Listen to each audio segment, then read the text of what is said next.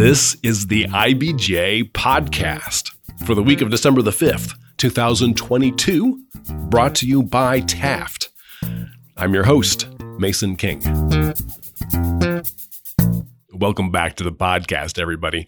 No one disputes that Indiana residents rank very low among all Americans in terms of their health. The research is overwhelming. The operative question, which will be posed to Indiana legislators in their budget writing session beginning next month, is to what extent the state should try to intervene and do something about it. Improving public health has not been a top priority for Indiana lawmakers in recent decades, for reasons we'll hear in a moment. But it has become more clear in recent years that having a populace struggling with obesity, smoking, chronic diseases, and early mortality is stunting the state's economic potential. Last year, Governor Eric Holcomb convened a special commission to conduct the first comprehensive assessment of Indiana's public health system in more than 3 decades, and he loaded it with a collection of all-stars from the medical, public policy, and political community. It was co-chaired by Dr. Judith Monroe, former state health commissioner and current president of the Atlanta-based CDC Foundation, and by former state senator Luke Kenley, the chair of the Senate Appropriations Committee from 2009 to 2017 and one of the most powerful holders of state purse strings for many years. This summer, the commission released its findings and recommendations. Its overarching proposal is that the state increase public health funding from about $55 per person, which ranks 48th in terms of state funding per capita in the nation, to $91 per person. That would cost another $242.6 million per year. Kenley's job now is to convince skeptical state legislators that this added expenditure is worth it. In this week's edition of the podcast, Kenley will discuss his strategy, as well as why the state's public health spending has been so relatively meager up to this point. And we'll also be joined by Dr. Christina Box, Indiana State Health Commissioner, to discuss the need to improve the health of Hoosiers and how to best deploy new funding. Here's our conversation. It's my pleasure to welcome to the podcast Luke Kenley, former Indiana Senator and chair of the Senate Appropriations Committee, now co-chair of the Governor's Public Health Commission. Thanks for making time today, Luke. Hey, good to be here, Mason. Thank you. And Dr. Christina Box, Indiana State Health Commissioner. Thanks for joining us, Dr. Box. Thanks for having us. I was saying before as we were just getting together for the interview, I feel like I know you because I've been watching you for the last 3 years in what may be the worst soap opera ever exactly. in internet history. But it's a pleasure to meet you. Thank you. Nice to meet you also. So I want to start with a statistic that I think you guys use when you're trying to make a case for increasing funding for public health. So according to the Trust for America's Health, Indiana ranks 41st nationally for public health. Can you unpack this, Dr. Box? What do we mean in the context when we say public health? How is Indiana unhealthy? So it looks at health metrics like our obesity, our smoking, our immunization rates, diabetes, et cetera. But most importantly, it looks at the delivery of public health services across the state, like the amount of funding that's put into public health, the emergency preparedness of the state, and sometimes policy that the state has that is favorable toward public health. And here's a second statistic, and I think we just touched on that. Indiana's state government spending on public health efforts ranks 45th in the nation. What is the state not spending on that other states do, or that other states do to a greater degree? So in all honesty, in the state of Indiana, about 70% of local public health spending comes from the local governments. And the rest of it comes across the state of Indiana from state funds. Whereas in a lot of states around the United States, the bulk of the funding will come from the state itself, and then the local government supplements that spending. Okay, so it's going to turn it around on its head, basically. That's exactly right. It's almost an inverse ratio of what the normal pattern is. And really, it's not due to anybody's fault. Since World War II, probably the biggest thing that we might remember people today is the polio vaccinations that were run through the public health system in the 50s. But over the years, Indiana legislature has assigned statutory duties to local health departments to execute public health needs and take care of them, but never did any funding. So that fell to the local government unit to have to come up with the money. Well, as you analyze Indiana, we've got 64 counties of less than 50,000 people. And of those 64, 30 are less than 25,000 people. So you do not have either the asset base or the personnel base in terms of the types of citizens you have in those rural areas that can deliver anything. And by the time the county council and the county commissioners have funded up the roads and the jails and the sheriff and the people that work in the courthouse, they have no money left. And so just as a matter of almost attrition, Indiana has fallen to the bottom because we don't have a plan that delivers public health in a coherent way. Gotcha. And this is something that maybe not is completely specific to Indiana, but is different than what a lot of states do. Yes, there are a lot of variations around the country, and some states actually just run the health departments, the local health departments, from the state house, and they're a state entity. As our commission kind of reviewed this, we were all pretty committed to the fact that the local health department is probably the best place to deliver the retail service, and we just need to find better ways to support them. And so that's the premise on which our structure of our plan is built. Great. We're going to get to that here in just a second. I want to ask about you. So, Luke, you were the member of the Indiana Senate from 1992, 2017? That's right. Correct? I got a 25-year pen. Is that true? You got a pen? No, I didn't. That's okay. I think you deserve a pen. You were the chair of the Indiana Senate Appropriations Committee from 2009 to 2017. Can you give us an idea of what that job is?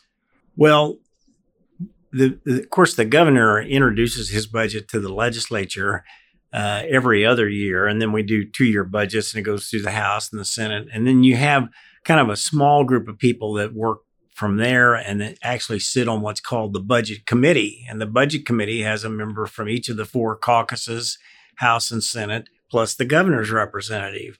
And so those folks are pretty well in control of what goes in the budget, what doesn't go, what are the amounts, and how much funding do you do. And so during the time that I was there, Indiana kind of distinguished itself by becoming a more business-friendly state. We readjusted all of our tax laws. For example, took away the inventory tax, which was a terrible drag on business. And we eliminated the inheritance tax, but we did other things that would help to make Indiana be a better place to work and live and attract good companies to our state. And we've made probably a truly valiant effort in that regard, because if you look at the last census, Indiana is one of the few states here in the Midwest its population actually grew during the last census. And I think it's because we worked hard on education, higher education, the road funding bill with that type of emphasis, all of the economic emphasis that we have. And probably the one area that touches everybody's life that we have that just kind of never came to our attention until we had to go through the pandemic just to see how bad things were was a basic public health program. And so that's how we ended up with the commission. I recall, since I've been back in Indiana, this goes back to our conversation before, since 2009, I have heard all kinds of things about how unhealthy Indiana is. How did that not filter down to you guys at the budget level? Well, I don't think it was, I think it was a focus on the basic economic development agenda with focusing on education as a primary source of workforce development. During that time, the share of expenditures in the domestic product of Indiana, Indiana's gross product, healthcare in 92 was about 6% of our spending. Today, it's about 20%. So I think the ability and the value and the treatment you can get out of healthcare has changed dramatically during that generation period of time. I'm sure Dr. Box has a better perspective on that, being the commissioner of the health department and being a doctor. But that's the perception that we had. It just didn't rise to a level of significance until the pandemic hit, and we suddenly realized, man, we need some help. And I thought in the beginning that perhaps I was somewhat skeptical about getting involved in this, but I thought perhaps this is just an effort to review what happened in the pandemic and to be better prepared for an emergency going forward. And in reality, the entire system, and I think Dr. Box and the people at her office knew this going into it, needed to be revisited. Indiana needs to do a whole lot better. There are many states that do much, much better, and we like to think we're one of the people that can do things right. So we need it. Hopefully the timing is right to really consider the issue. I think one of the first things I did when I started in 2017 was to go around and visit every local health department, 94 of them in the state of Indiana, now 95. And in all honesty, the truth is, if you've seen one local health department in the state of Indiana, you've seen one. Everyone was different. They have anywhere from 850 employees or more at Marion County down to sometimes 0 or 2 full-time employees. So it really is dramatically different, and it depends on the funding. And when that comes from local property taxes, you can see how that disparity really becomes a major part of this. And again, and as you said, I mean, about 2/3 of Indiana's counties have 50,000 people or less. That's right. So that sets up, and actually that's going to be one of our better selling points, I think, with legislators who are going to be reluctant to spend more money on anything, especially a significant expense like we're talking about here. I think that this will end up being the best thing that has been done for our rural communities and delivering rural health, which is a real weak area all over the country that we will probably have done in many, many years. Going back real quick to your former position, is it fair to describe you that you were a budget hawk or a budget watchdog? Most people thought I was, and I allowed that reputation to go forward because it made my job easier. Probably the best sessions I had were when you had a shortfall of money and you could just say, hey, there is no money, you know? So I didn't fight off that connotation that was developed. My recollection, when there would be the hearings right in front of your committee, it wouldn't matter if you're a lobbyist or another lawmaker or a university president, you could expect some tough questions from Luke Henley. Well, I think that may have been true. And I've heard people tell me that they want to buy a ticket to come to the time when I go in front of the Appropriations Committee and ask for more money. And I'm going to sell popcorn because I think it'll be a good. Yeah. When did Governor Holcomb ask you initially to chair this effort? Gosh, the commission started up in September. The emergency order was August. Right. So they called me about August, and I said, gee, you're a lame duck governor. You can go do what you want, play golf, play basketball, which he likes to do. I said, why would you want to get involved in this? And he said, it's important. And as we all know, Governor Holcomb, he is not a demonstrative, pound the table speech giver type of a guy. He's just a kind of a thorough, thoughtful person. He sees a bigger need, and then he thinks somebody ought to deal with it. And I said, well, okay, if you think it's important, I'll give it a shot. And I probably need to try to help you. So that's how we got started on that. And we had, and Dr. Box can elaborate on this, but we had a really good commission, very diversified. We had 2 county commissioners. We had a mayor. We had people from the healthcare industry, the hospitals, local health providers. Rural Health Association, Minority Health Coalition, Public Health Association. Bowen School of Workforce and Policy was there, which is workforce is a very important part of this. And we can't forget Dr. Judy Monroe. That's right. Prior health officer here in the state of Indiana from 2005 to 2010, and now the CEO of the CDC Foundation. So she brought a great national and even international flair to this.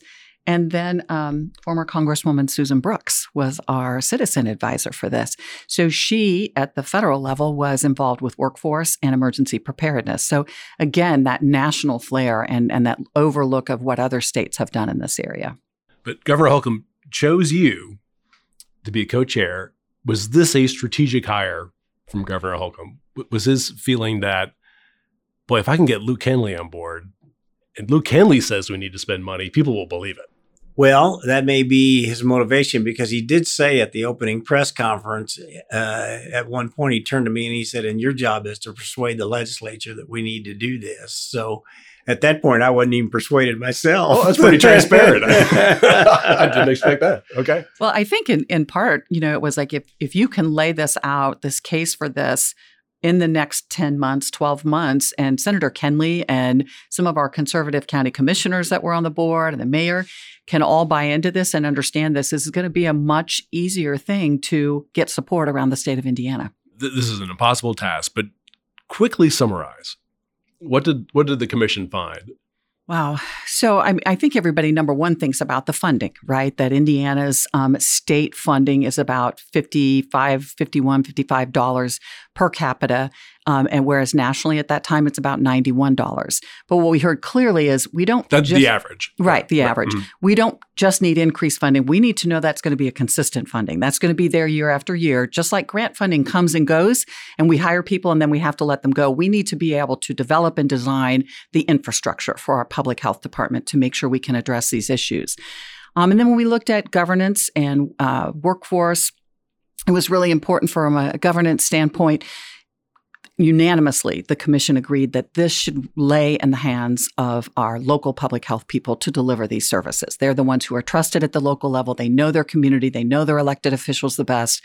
And we wanted to be able to carry on what had started in the COVID pandemic, and that is everyone coming to the table and addressing whatever the issue was, which at the time was COVID, which includes hospital systems and not-for-profit organizations, our elected officials, our school superintendents, and public health all working together on the issue. Workforce is a problem prior to the pandemic and a huge problem after the pandemic in both public health and clinical workforce. And so we really need to not only be able to look at where the gaps are in workforce now with EMS and home visitors and other things, but how do we address increasing that workforce across the state of Indiana, not just for clinical health, but also for public health? Because if I just do this for public health, clinical health in the time of need will come and hire those people right out of my public health system. So very important that we're working together and starting to anticipate what are the needs of health going forward in our state.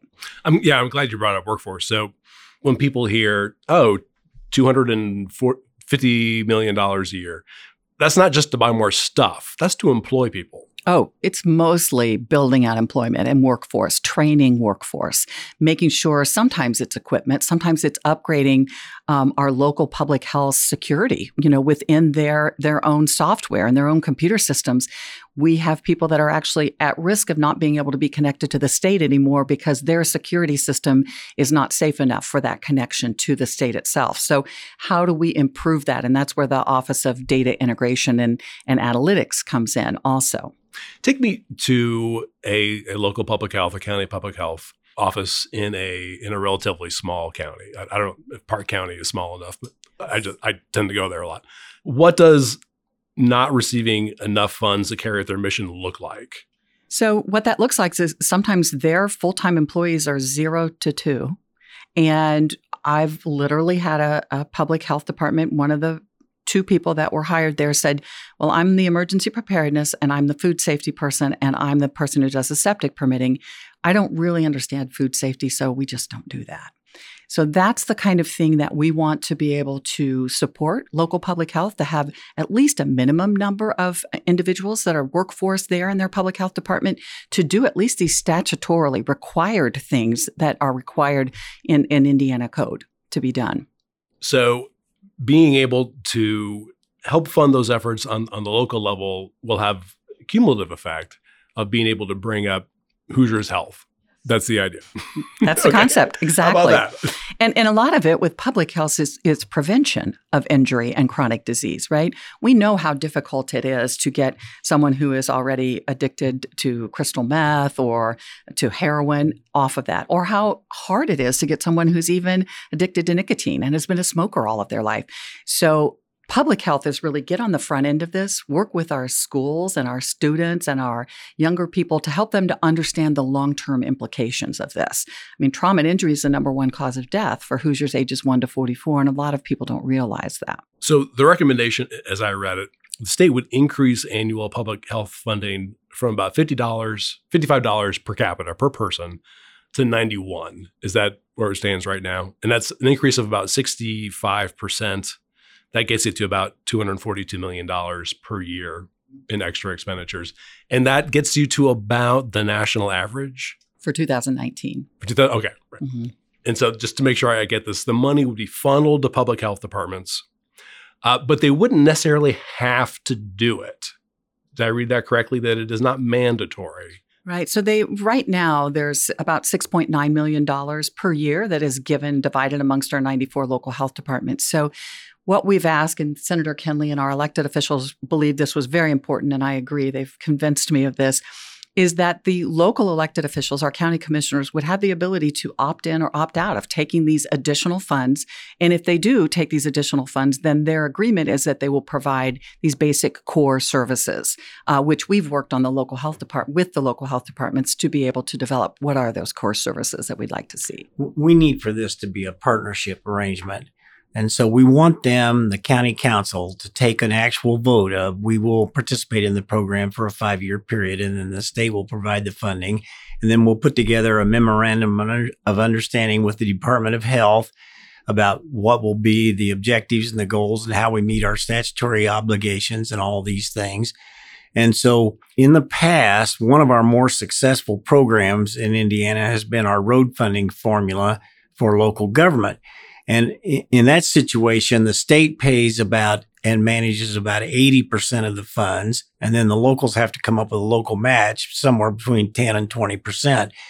So in this case, we're shooting for a similar percentage. And of course, all of this is going to the legislature with the idea that the legislature is going to put its stamp on these things. And if we can get them sold on the basic concept, we hope it will just do nothing but improve the product. So the locals need to come up with their 20% match. And then we think that'll make them a better partner. Not only will the health department be affected, but the county council and the county commissioners, all of a sudden, they'll have a reason to be interested and involved in what's going on. They work with the state, and Dr. Box has a system put together across the state of how you develop some technical advisors and some expertise, because you may not need a certain type of food handling inspector. You may not need a whole person in all these small counties. You may need somebody who just covers 4 or 5 counties. So that's how you need to have the flexibility to do it right. So I think it's almost as important to say, here is a structure and a partnership arrangement that we are developing and proposing.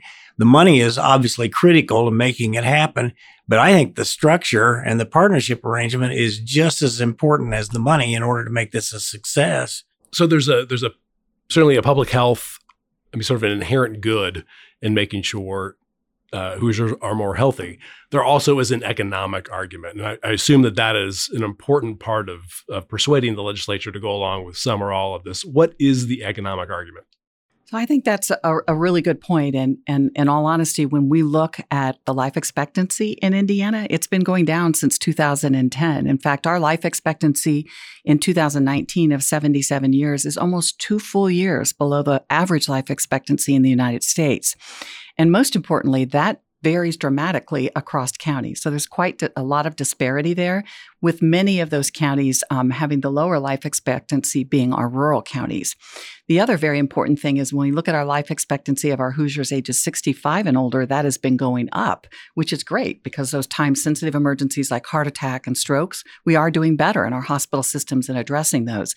Unfortunately, it's the life expectancy of our Hoosiers ages 25 to 64 that has been declining. And that, if you think about it, is our workforce. It's our families that should be having children and continuing to populate the state of Indiana. That's our economic security. What's happening to those folks? Because that's me. Yeah, so that's a very good question. So a lot of that is trauma and how we address and how quickly we can respond to trauma. Some of it is suicide. Some of it is overdose would be the biggest ones. Wow. Trauma and injury. And I would assume also just making sure people go to work every day. Well, one further economic argument is we're trying to attract good companies to come to Indiana. It's a big initiative of ours. So if they come and they can move into a community that not only has people that are educated to be able to perform the jobs, but if you have them so that they have a healthy community, that's going to lower the healthcare costs for the company, maybe the company plan. It's going to give you a healthier community, so it helps the employees. And overall, it just contributes to the better economic structure of our state. And the healthcare costs to those companies will be less once fewer of their employees are smokers. They're there and present and healthy when they're working. Okay, let's take a quick break to hear from our sponsor. This is the IBJ Podcast.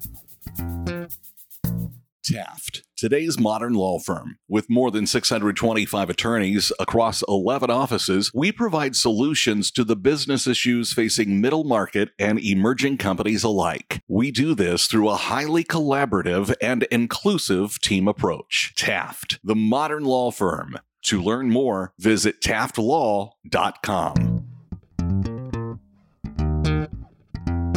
All right, we're back with this week's edition of the IBJ Podcast and my discussion with Luke Kenley and Dr. Christina Box about how to increase public health funding.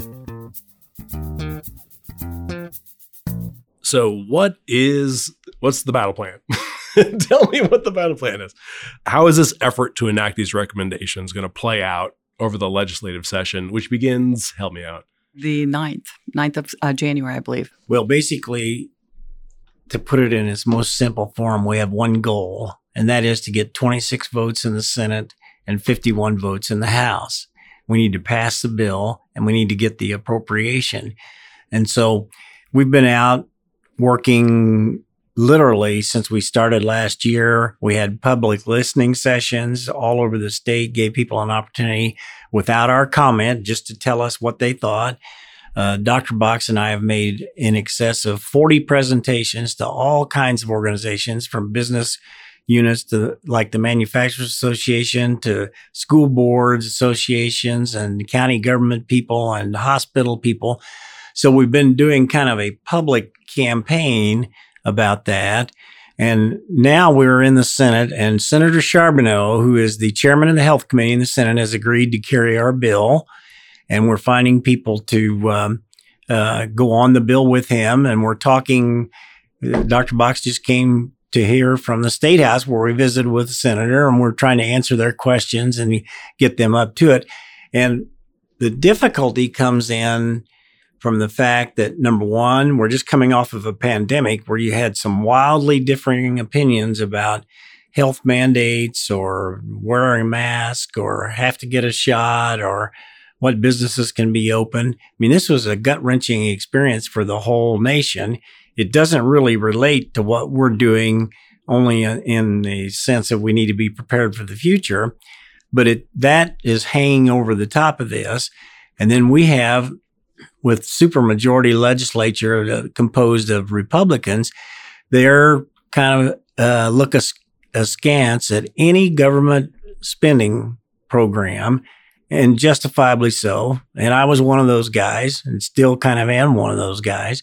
So we've got to persuade them that this fits into the picture of what our basic presentation is, of how it's good thing for Indiana to be good at, to do well. And so that's our sales pitch. It's a return on investment. It's a producer of much better health. It focuses in particular on our younger people, which is we're not doing too well with that right now. We have many schools where you don't have sight exams or hearing exams or even dental checks.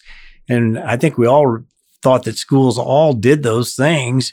That's kind of a statutory obligation, but it's slipped away as other pressures have come up. So those are the kind of things we're going to work on. And we're hoping to put the bill in the Senate first, sell them on the substance of the bill and the subject matter. Same time, the governor's going to propose to the House, when he sends his budget request in, he's going to have an appropriation request in there for this program. The only thing I would add to that is I think it's really important that we spend a lot of time educating people about what public health really is. It is not about mask mandates and immunizations. It is about sanitation and food safety and septic permitting and, rat infestations and the ability to do maternal child health support, get people connected to have that access to care that they need. So it has been around, since I think we started in 1897 was the State Department of Health. And we have been doing this type of public health for that many years. Does anybody question you, Luke, and say, why wasn't this a priority when you were in charge? Well, I think that's a really good question, because when I got to the commission and we started receiving these findings and reports from the different areas, I was literally shocked at the condition that we were in. And I think it's just this evolution that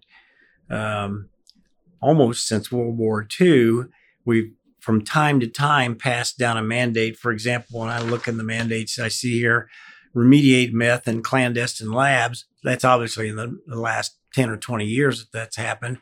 So we would hand down a mandate, but we didn't think about how do you fund this up. And we didn't also think about how important healthcare is to our entire lifestyle. We have, in today's world, we have so much more ability to have people not only have a prolonged lifestyle, but actually a healthier lifestyle and a more physically active one. And so I think we've lagged behind that issue, and the pandemic kind of hit us in the face and said, you need to pay attention to these things. Okay, so we have a few reactions already from Republican lawmakers. We have Senate President Rod Bray, Republican of Martinsville, said, at least initially, he couldn't see the Senate allocating the full amount recommended by the commission, although he agreed more funding was needed to improve the state's public health outcomes. He also said he wasn't sure if local health departments would be able to handle a significant influx of money. So how would you respond to that? Those are both good questions. They're fair questions. And Senator Bray has actually sat in on 2 of our briefings now.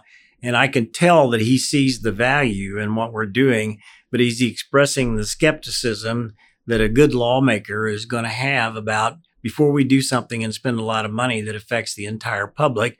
We want to be convinced that we're doing the right thing. So I don't take his reaction as a sign of we don't want to do this. I take it as a sign of how do we do this and do it right and make sure we have accountability? And are you prepared to train all these people and have the whole system be pulled together?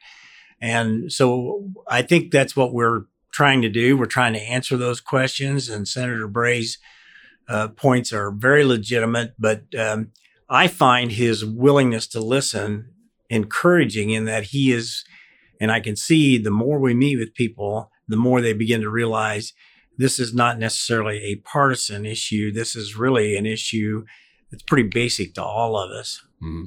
Yeah, the logistical element Absolutely. Of getting this worked out. I mean, it seems like the devil is in those details. And a phase-in of the funding is almost inevitable.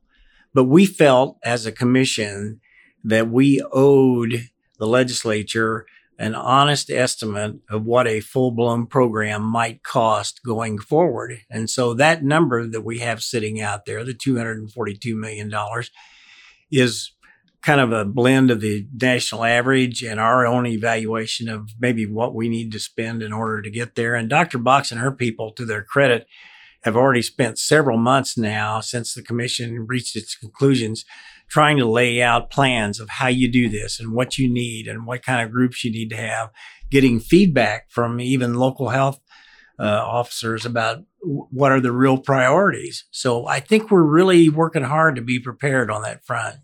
And I think although we are absolutely committed that delivery of public health is best at the local level, we heard clearly, even from our local health departments, that they needed additional help from the State Department of Health. And what I, talk to my team about all the time is if we believe the CDC exists to support state public health, then we as the State Department of Health exist to support local public health, the boots on the ground.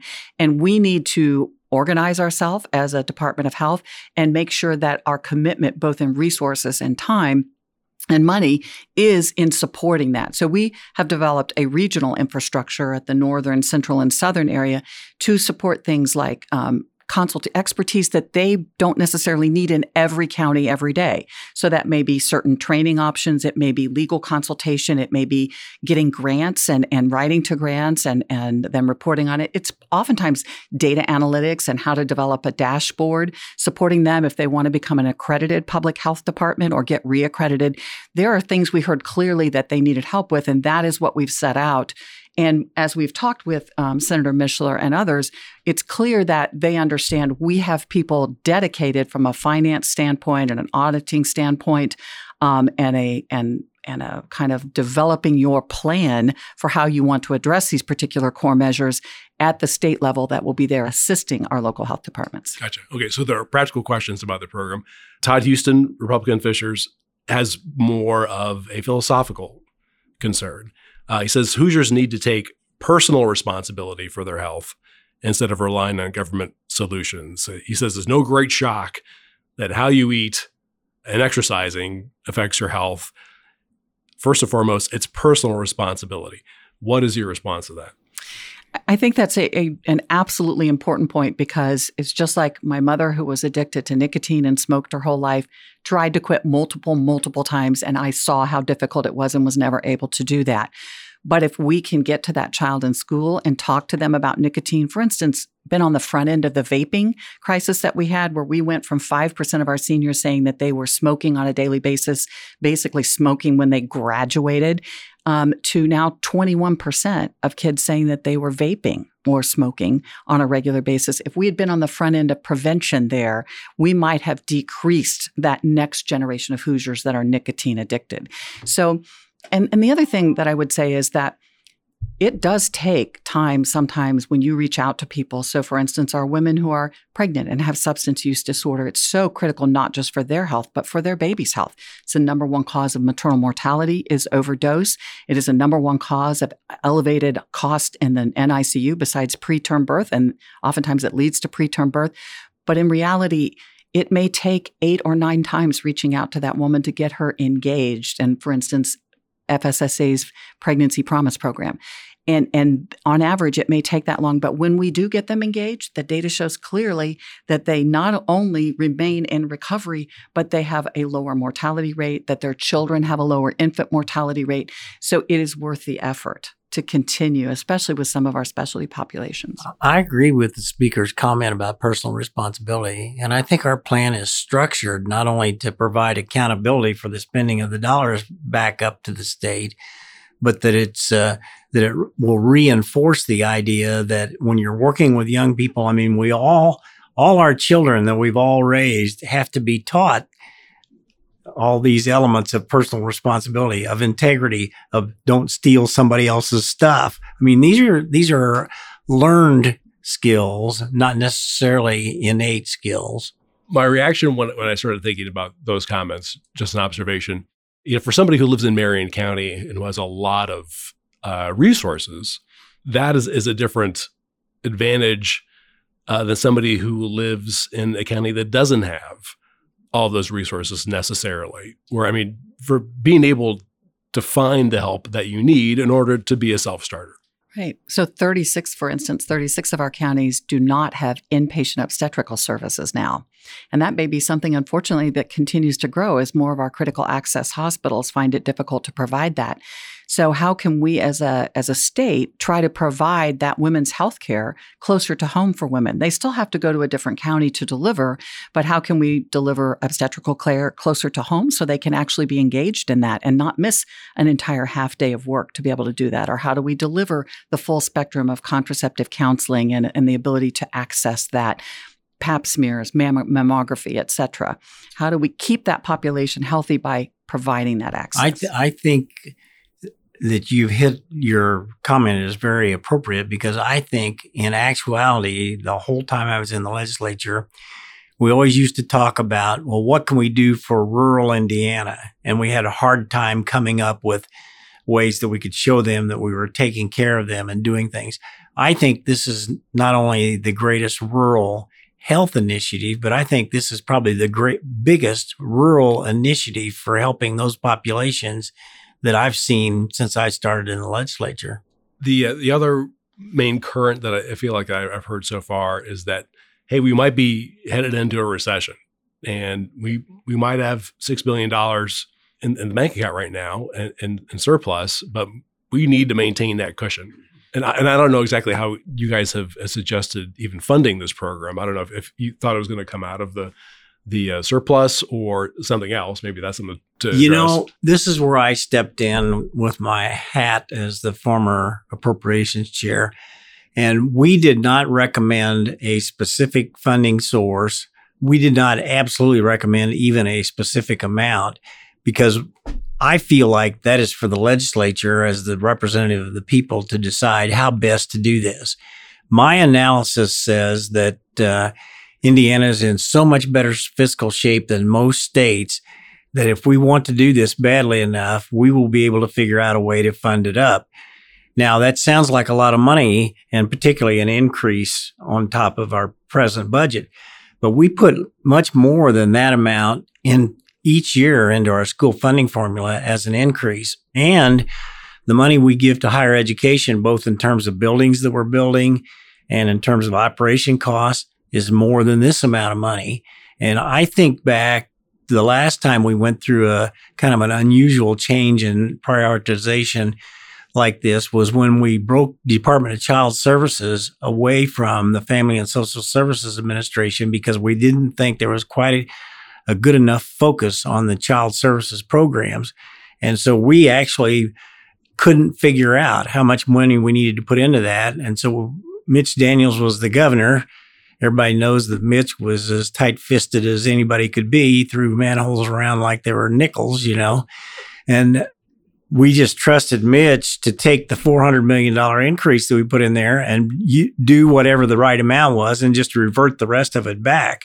But that's an exercise where we made a pretty major commitment to an increase in funding in the last 15 years that would be a parallel in my mind. So the 65% increase in spending that came out of the commission report, that it's liquid. It could change.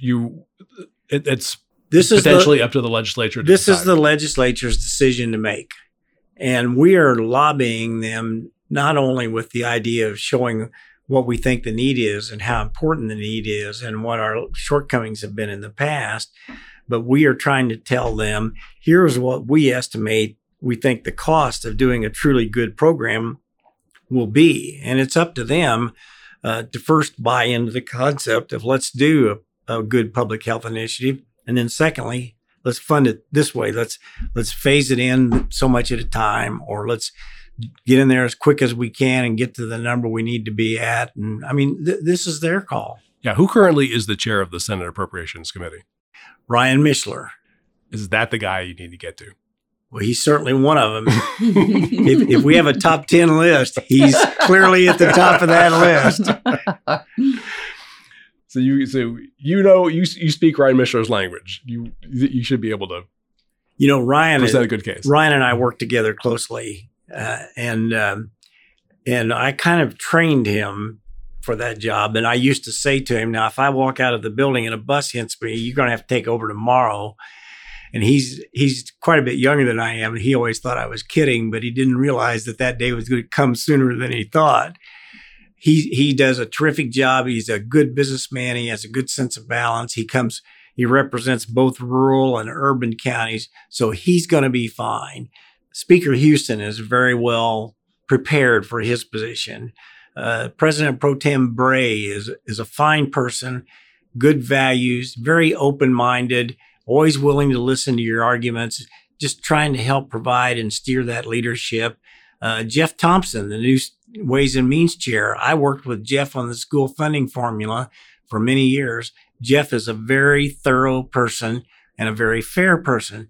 So I'm not worried about whether there is some political dynamic here that's going to say, well, you'll never get to first base just because of other issues. These guys are all out to do the best they can for Indiana. I'm pretty comfortable that if we do a good enough job, we'll make our case. All right. Well, this is going to be fascinating to see. Fun to watch. Best of luck to you. Be engaged. Thank you. Thank you. My thanks again to Luke Kenley and Dr. Christina Box. You can find more about the findings of the Governor's Public Health Commission at ibj.com. And before you get on with the rest of your week, there are a few stories in the latest issue of IBJ I want to draw to your attention. First up, West Side business leaders had high hopes that the Indigo rapid transit line slated for West Washington Street would usher in a wave of economic development and improved infrastructure. Now that the route has been partially rerouted, Taylor Wooten reports that local leaders fear they've missed out on a once-in-a-generation opportunity. Also in this week's paper, John Russell has the story of a diabetes medication that Eli Lilly and Company abandoned 12 years ago that since has been resurrected by another pharma firm and has become one of the hottest new drugs on the market. And Susan Orr reports on an effort at Purdue University to train policymakers, diplomats, and more on the ethics of technology. Again, you can find these stories in the latest print edition of IBJ or online at ibj.com. I will say that it is easier to access all of the latest local news about business and politics and all of IBJ's data on Central Indiana's business community and economy if you're a subscriber.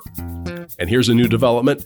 We have wrapped all of IBJ's content together with all of the stories, columns, and podcasts from our sister publication, Inside Indiana Business. And that works out to about $3 per week for actionable information about every notable business development across the state. You won't find Indiana's story told with this kind of breadth and depth anywhere else. Just go to ibj.com and click on the subscribe button. And thanks again for making time this week for the IBJ podcast. I'm Mason King. Hang in there, everybody. We'll be back again next week.